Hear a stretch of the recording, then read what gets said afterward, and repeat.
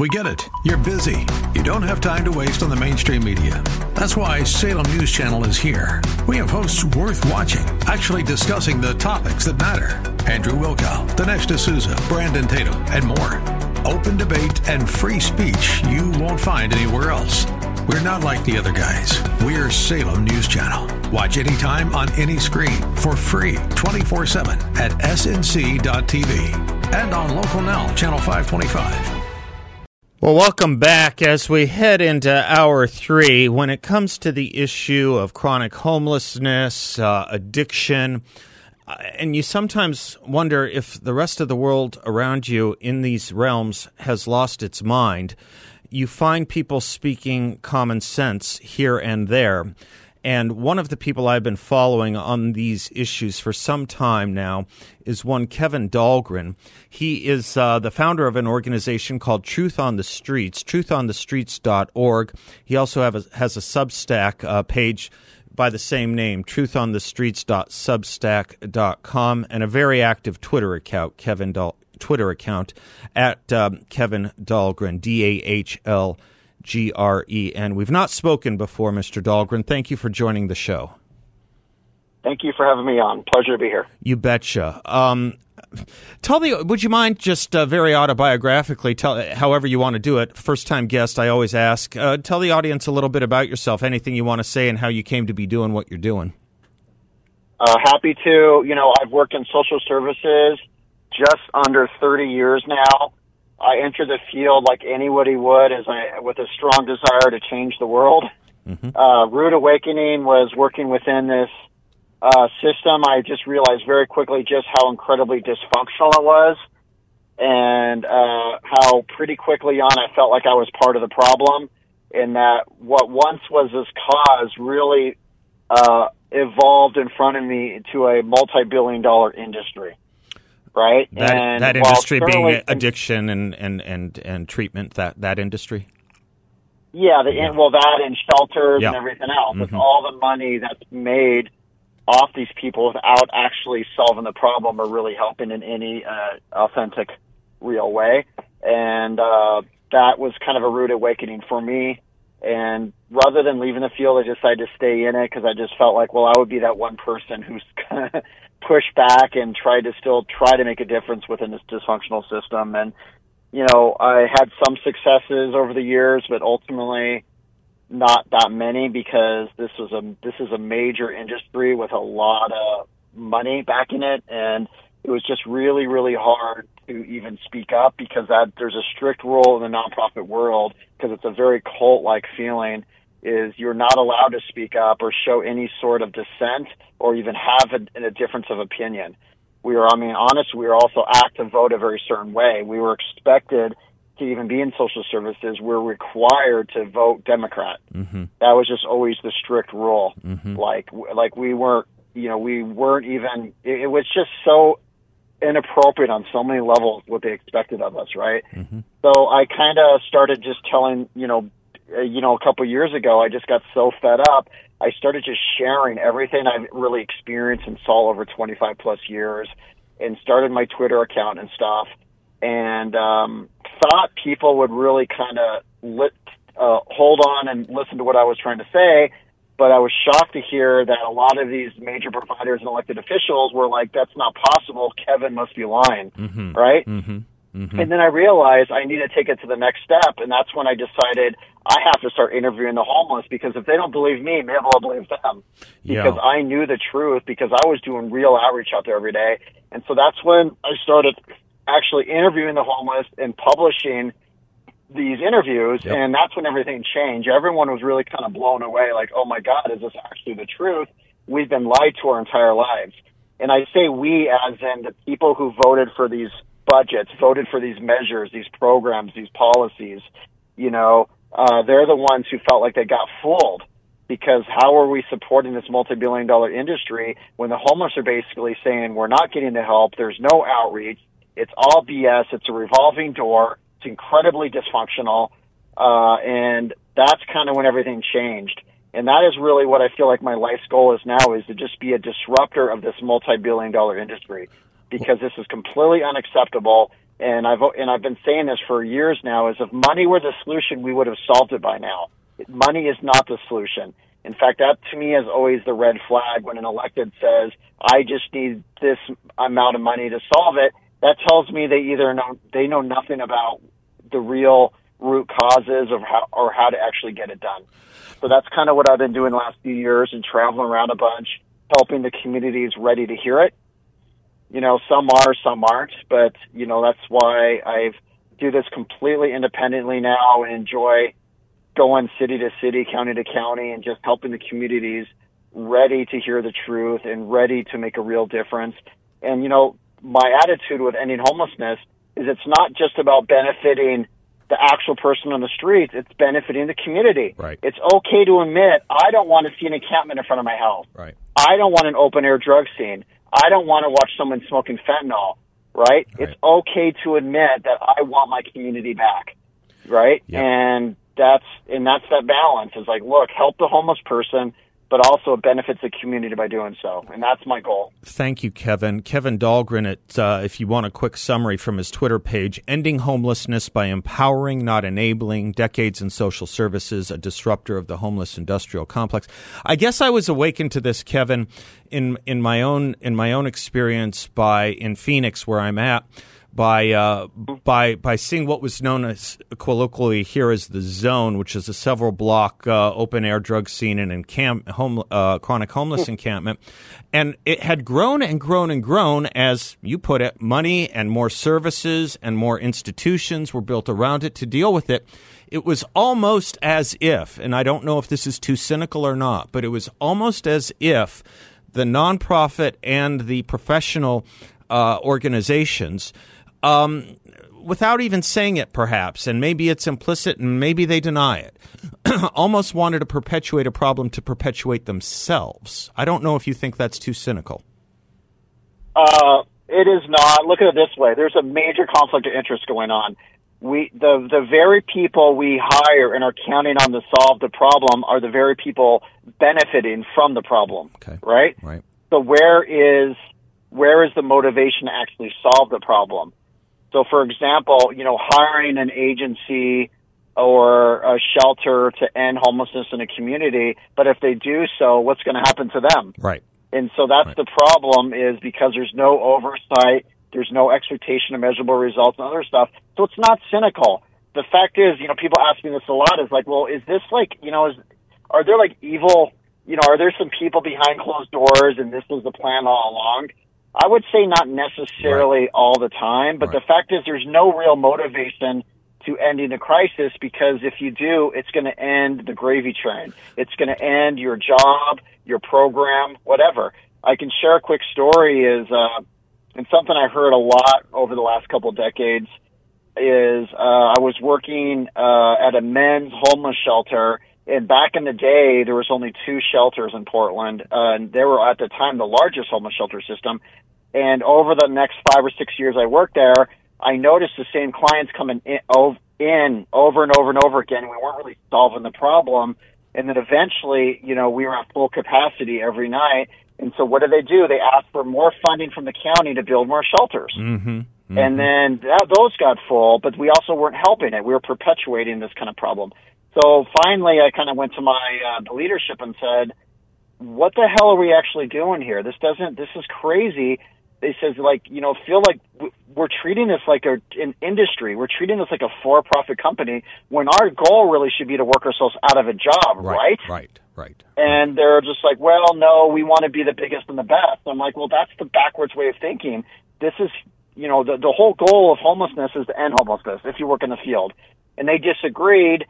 And that's the problem, is their attitude was really about, they were benefiting off of this. They had no problem with this crisis continuing to grow. It wasn't necessarily completely their fault, because also I was working in a very progressive cities. In cities like Seattle, San Francisco, Portland, Oregon are so progressive, it lures the homeless from all over the country to come to these cities, because the fact is it's easy to be homeless here. Mm-hmm. We've decriminalized drugs. It's lax policies, hands off, do what you want. You're a protected class. you could shoplift and we're not going to call the police. You can literally get away with anything. And that's what I've been pushing against is these progressive cities. You know, they basically, I used to think of Portland, Oregon as my favorite city in the world, and no longer. Now it's just been destroyed. We're talking. Let me take a quick commercial break and pick up on this because I want to talk about something you tweeted about yesterday.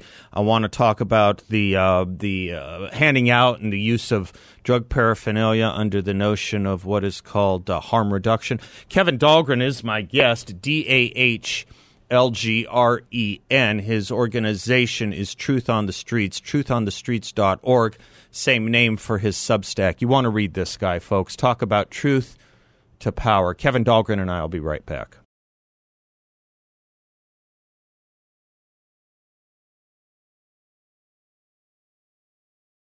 Welcome back to the Seth Leibson Show. Kevin Dahlgren is my guest. He is a advocate. He is a counselor for homeless and drug addicted, and he has a very active Twitter feed at Kevin Dahlgren, DAHLGREN. He is a counselor.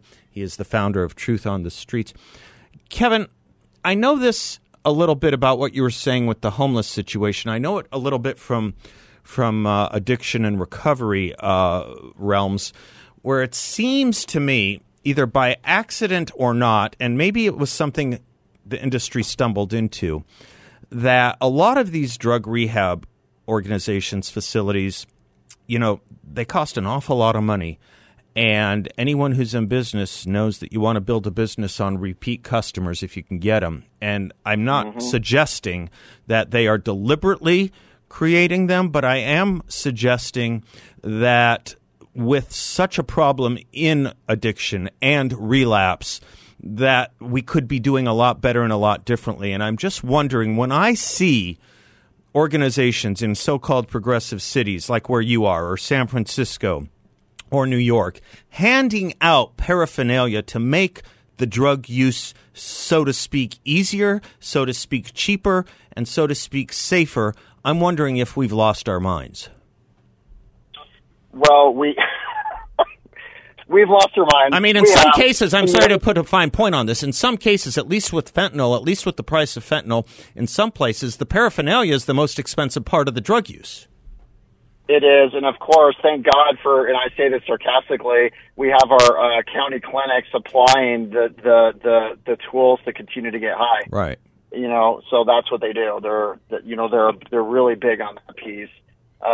You know, the reason why I don't always necessarily blame specific programs is because the way the system is set up, nobody is technically in charge. Right. And so that means everyone's doing a little piece of it. The buck doesn't stop with anybody. And even like the mayor can say, well, it's the county's fault. And the county can say, well, actually, I gave money to the nonprofit. Right. Everyone just pushes blame on everybody else. And that's how this problem just continues to get worse, is nobody's in charge. And so everybody is just part of the system and just doing their thing and making money. But if you stand up and say something, or if I stand up and say something about, wait, is there not any kind of initiative to actually get these people treatment and help, we will be told that we're not in charge for sure, and we have nothing to say and offer here because we're the callous ones. Well, yeah, exactly. I mean, you know, every time I speak, I'm either, you know, get loved or hated, right, because I'm speaking the truth. I mean, and it's frustrating to hear that because I'm really out here trying to be a voice for the homeless. In my experience, a lot of them actually want help and want to be empowered and want purpose, but they've been enabled to the point of dependency. And that is something that even they acknowledge, but they also need real guidance. These are people with a lot of mental illness, a lot of chemical dependency issues, and just a lot of other type of failings, possibly by the way they were raised or even behavioral issues. But a lot of them have told me over the years, I wish somebody would just give me the right guidance and I would stop doing this. Mm-hmm. And our system definitely is not designed to do something like that. Say a word about harm reduction. Here, let me quote you to yourself and the audience from a tweet yesterday. I bumped into 2 volunteer outreach workers handing out harm reduction supplies to 3 different people. 2 were completely unresponsive, and the third in the wheelchair who was barely aware of her surroundings. She briefly looked up, grabbed the straws, foil, and Narcan. This is not enabling, it's supplying. Well, that, and it's supplying, and what I said in an op-ed I wrote a few months ago for the New York Post is that we are loving the homeless to death. Right. There's no other way of saying it. The fact that these harm reduction advocates walked up to this lady who was barely with it, clearly with major medical issues, completely out of it. They handed her the straws and the foil. She grabbed onto them, put them in her purse, and then nodded out again. You know, I mean, that's insane. I mean, what I said in this tweet is I give the 2 people I saw maybe a month, 2 more to live. Yeah. Because they are far, far gone, and shame on these people. What they should have done is, like, you know, if they really gave a damn, they would have sat with them, waited till they were no longer on the drugs, and just find a way to help them. But bare minimum, even if the person wasn't ready to be helped, and that's fine, don't contribute to it. Don't, like, make an effort to be like, here, enjoy yourself. I mean, it's just sick. It's like, I get it that not everybody's ready, and when she woke up, she might be like, no, thanks, I'm cool. But also, you don't have to hand her more foil and straws to continue to get high and then pat yourself on the back at night that you made a big difference.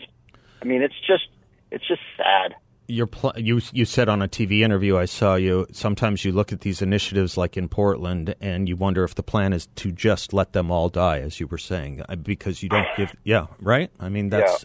Yeah. And I said that. I was on Fox and Friends a couple days ago, and it was in response to my county's plan to officially distribute foil and straws, right? Mm-hmm. And I simply... and while I was certainly being a little sarcastic, I was also pretty annoyed and was, basically said, well, look, sounds like Multnomah County finally has a plan to end homelessness.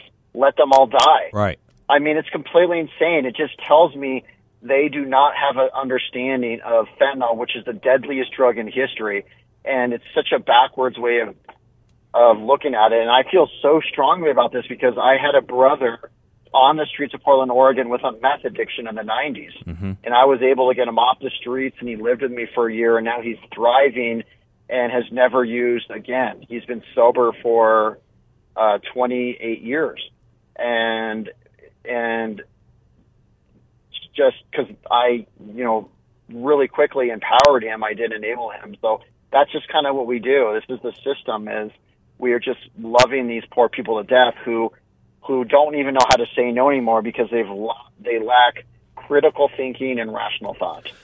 I don't remember if I read it. Yeah, I don't remember if I read it from you or someone else. Might have been somehow. I'm thinking it might have been a Sam Canona's essay, but the line was, "Everyone on fentanyl ultimately dies." And what's odd to me about that, which if it's an exaggeration, it's only an exaggeration within about a standard deviation. I'm thinking. But what's odd to me about that, Kevin, is people are now actively asking for that drug on the street. People are asking for fentanyl. They're asking for something I don't know if they know it's a killer, but they are asking for something that we know is a killer. Yeah, and I would say that fentanyl has almost completely replaced all other drugs. Yeah, almost. And I've seen that. Definitely that is the case in Seattle, San Francisco, Portland, San Diego, and also even if you go out of your way to not use fentanyl, it's also laced in almost all of the drugs. That's right. Such as meth, marijuana. And that's what's even more terrifying is even if you don't want to use it, you almost have no choice. Yeah, that's right. It is so cheap and so, yes, right. And the reason why it's so cheap is, the reason why it's so cheap is because we have competing cartels right now. We have the Mexican cartel and we have the Chinese cartel. And 2 years ago, an average fentanyl pill was about $5 to $7. Yeah. And now it's down to on average of $2 a pill. And it's important to note that for $2 a pill, you're getting a substance that's 50 times stronger than heroin and cheaper. I can beat that price terrifying. In Phoenix. Kevin, I can come to Phoenix. I'll beat that price for you. Let me take a quick commercial break. We'll be right back.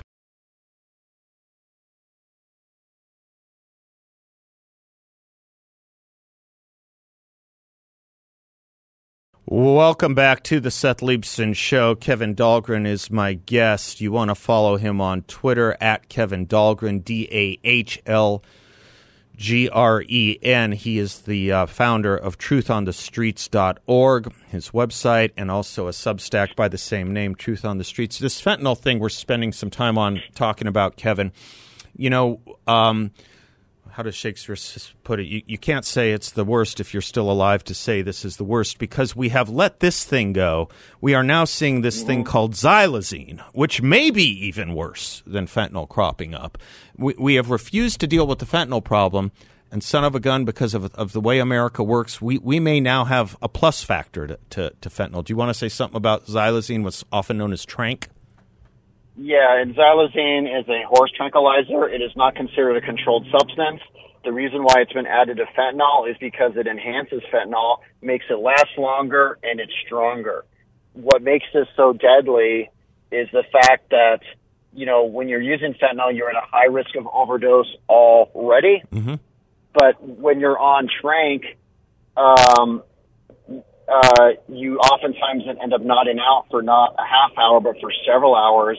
And the reason why we've seen this incredible spike in overdoses and deaths is because a person dies while nodded out on a tranquilizer where they're unable to wake up. And Narcan won't touch it, by the way. Narcan will not touch it because it's not an opioid per se, right?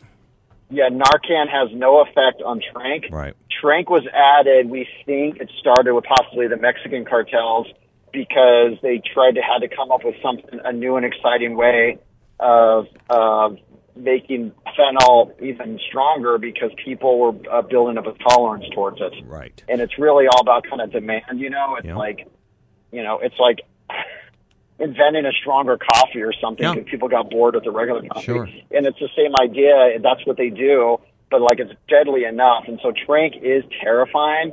And again, not being a controlled substance, you have it on you. There's nothing really a law enforcement officer can do.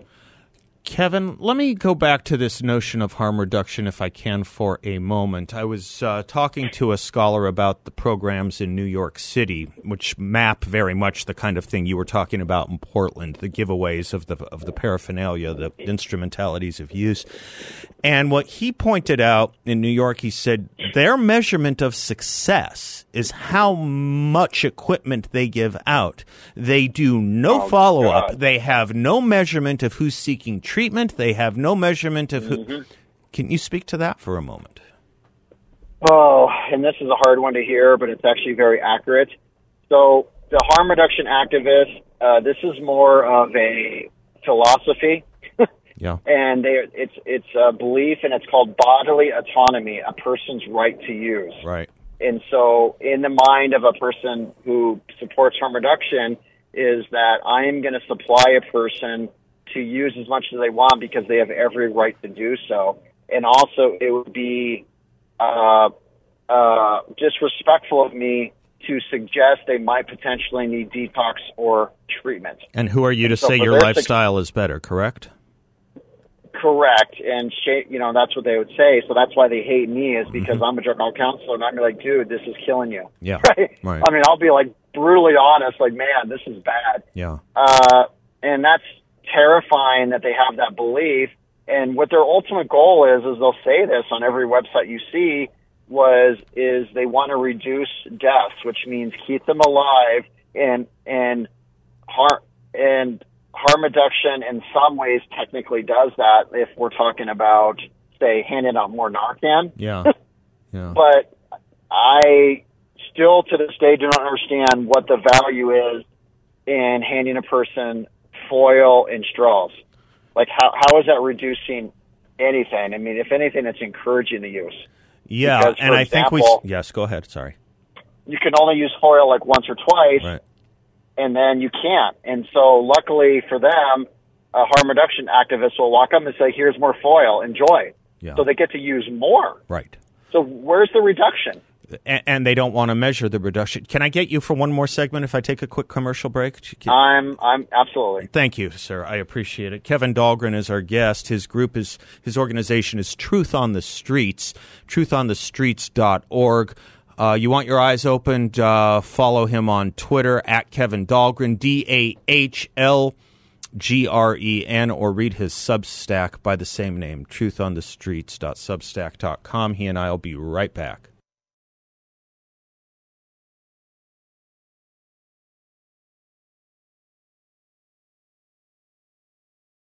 Welcome back to the Seth Leibsohn Show. My guest, generous with his time as he is generous with his time on the streets trying to help the homeless, is Kevin Dahlgren, Dahlgren. Follow him. Kevin, I have such strong feelings about some of the things I've been seeing lately from organizations who speak in the name of public health, actually are called departments of public health, when I see that they are now passing out glass pipes. Yes, you mentioned the tinfoil. Yes, you mentioned the straws. Mm-hmm. Major cities are now passing out glass pipes with the justification that it is safer to inhale or smoke things like fentanyl than to inject it. And I thought to myself, this must be the first time in American history, or at least in the last 60 years, that something calling itself a public health department or organization is encouraging smoking or inhaling, and not nicotine, by the way, but a deadly drug. Yep. I want to ask you to address that, and I want to ask you to address something you brought up, which is Narcan. People know that this is all the rage these days, getting Narcan over the counter, getting Narcan into dispensaries, into dispensary machines. I'm all for it, I suppose, but it seems to me it's the ambulance at the end of the car crash, and it's not going to be the foolproof thing that you think it is every time. It seems to me that you are putting people in shark-infested waters and building prosthetic limb stores on the beachheads when you should be killing the sharks and putting up signs that say don't swim. Feel free to address yourself to any of this. Oh, yeah, that's a great way of putting it. So first of all, the reason why they say smoking is safer than injecting, because most people don't understand fentanyl, and they take that to be the truth. Let me just throw it out there. The injecting of heroin is virtually non-existent. Okay. The number one, by far, preferred way of using fentanyl is by smoking it. Okay. For them to just simply say injecting it somehow, that's the harm reduction, that's embarrassing. So it's not even touching the problem. Okay. It's not even. It's like literally over 99.5% of every fentanyl user is smoking it. Mm-hmm. It's not an issue of injecting. It's extraordinarily rare and usually done by accident. Mm-hmm. And I use kind of a similar example to what you said. Is the way our system is set up is if you're in a park and you hear a man drowning and you run to the lake. If your current system, rather than pull him out of the water, you run home and commit a study to try to understand why he's in the lake in the first place. Right? Well, I think that's being generous, I got to tell you, because I think the fight of a drowning man is to fight the person trying to save him, and it seems our system is to not have that fight, but to drag them down and put weights on their ankles. Yeah, and also what they'll say to that is, well, and their conclusion will be this: he's in the lake because of capitalism. They'll always we throw have in to go there. Okay, all right. Okay, and it's just what I hear all the time, and I'm like, I don't know how else to say it, but I'm just like, I'm definitely thinking you're an idiot. Okay. I'm like, you know nothing about it, and they love to blame capitalism on the root of the cause of all problems in the world, and 9 times out of 10 I hear this from the system is capitalism created homelessness. Therefore, the only way homelessness is going to end is to end capitalism, and also when people stop becoming billionaires. Yeah. I mean, they'll say things like this, like that's just not going to happen, right? Right. And really the root cause of homelessness is addiction and mental illness and trauma and just simply poor upbringing and a lot of other issues, but it's definitely not capitalism. Yes, there's always going to be that small part where they're there due to some affordable housing issues, but I don't really think that is really a capitalistic issue either. And so they love that. They love to use that word. Kevin, I'm looking at the people you're talking to, and if it's an issue of giving them a house, I'm going to guess that the house will be burned down within a week. Yeah, that's another thing is we don't prepare people to leave the streets. Right. We do this housing first model where we drag the biggest hot mess off the streets you've ever met, have no expectations for them. They can continue to use and do whatever the hell they want. And then when they're in the housing, what I say to this is we haven't solved the problem. We've simply hid the problem. Mm-hmm. So yes, I won't deny that the fact is when a major funding package comes in for any city that says we're going to build all this housing, you're going to see a noticeable difference on the streets. You're going to be like, wow, where do these encampments go? Mm-hmm. They're in the housing, but they're not actually being helped. And eventually what happens is they burn out of housing, and usually that eventually is within weeks. Yeah. Right? Because there's no expectations to actually get them off the streets. And it's just wild. It's so backwards thinking. You're pretty tough on the industry in which you work, and I'm glad you are. It deserves it. I was some years ago trying to revisit the notion in looking at our chronic homeless problem of involuntary commitment, and I was awoken to this very, very scary proposition, which a very dear friend of mine who knows the world better than I do said, yeah, but you're going to send them to people who aren't going to help them. Who's going to help? Once you involuntarily commit them, you're putting them in the hands of professionals who are just going to encourage, enable, and tell them they don't have a problem and make them feel good all over again. I think he's right. Yeah, and that's usually the case. Again, I've worked in the system long enough where it's important I can at least give a shout out to there are certainly people legitimately trying to make a difference. Good. But, there's just a large tide of people that really what they've done is they've made this this is a social justice cause for them. Right. And the social justice cause is this: abolish capitalism and give the person a right to do whatever they want. Right. This has become a philosophy, and shame on them for even going there. It just kind of depends on the system or the provider. What was the phrase you used earlier that was backing up or backfilling the harm reduction? Was it human autonomy, something like that? What was it, the human autonomy? It's called bodily autonomy. Bodily autonomy. And it is a philosophy where they have a strong belief in a person's right to use and do whatever they want. And we as a community have no right to tell them otherwise, right? Yeah. It's just a complete freedom to do what they want, and that's insane. And it doesn't make any sense, especially for a person who's lost all rational thinking and critical thought. What they need desperately is guidance, and they're not getting it.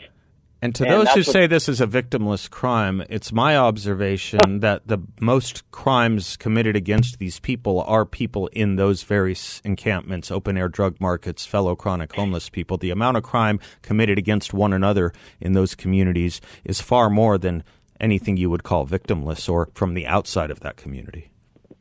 Well, yeah, and there's a lot of victims. It's not only just the homeless, but look what this is doing to our community. Yeah, right. It has devastated our cities, and we are paying for it too, because now,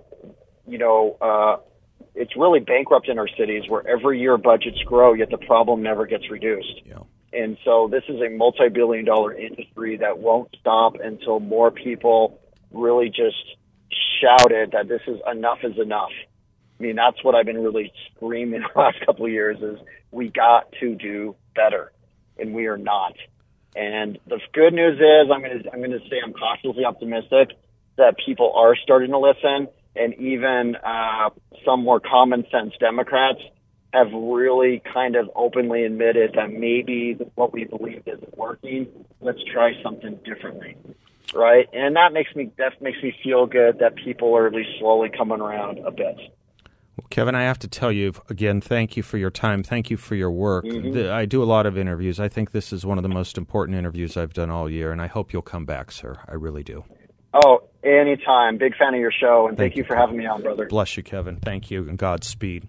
Again, follow his work, truthonthestreets.org. His name is Kevin Dahlgren, Dahlgren, and his Substack where he interviews them. If you want to learn the truth about the homeless, put down your Oliver Twist books and go and talk to one. He does it all the time.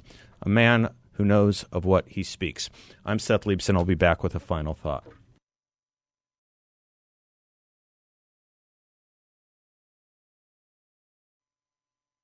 Well, speaking of capitalism, because capitalism works, our friends at Y-Refi have an opportunity for you to invest in a portfolio that goes around the problems of bank failures and stock market volatility and talk of the recession on the horizon and inflation, because it's not correlated to the stock market or the Fed.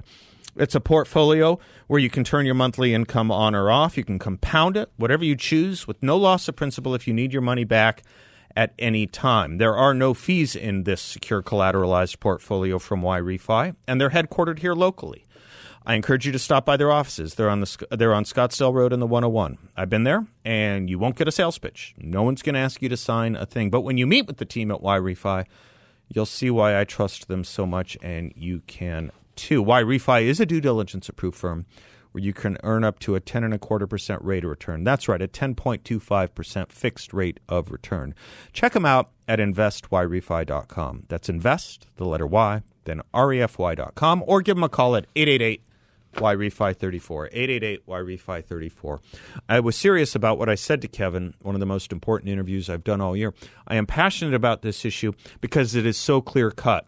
In the muddle that can become, in the muddle that is too often public policy or social public policy, some things don't need to be complicated, but they have been made complicated by the pseudo-sophisticates who seem to have no problem with continuing to promote policies that, to borrow the phrase of James Q. Wilson, the man who invented the broken windows theory, perhaps the best criminologist of the second half of the 20th century, to promote policies that enslave the mind and destroy the soul is the opposite of good public policy. In fact, it's public policy malfeasance, and it would be simple to fix because we fixed it before. We didn't always used to be like this. Ask yourselves how we got here.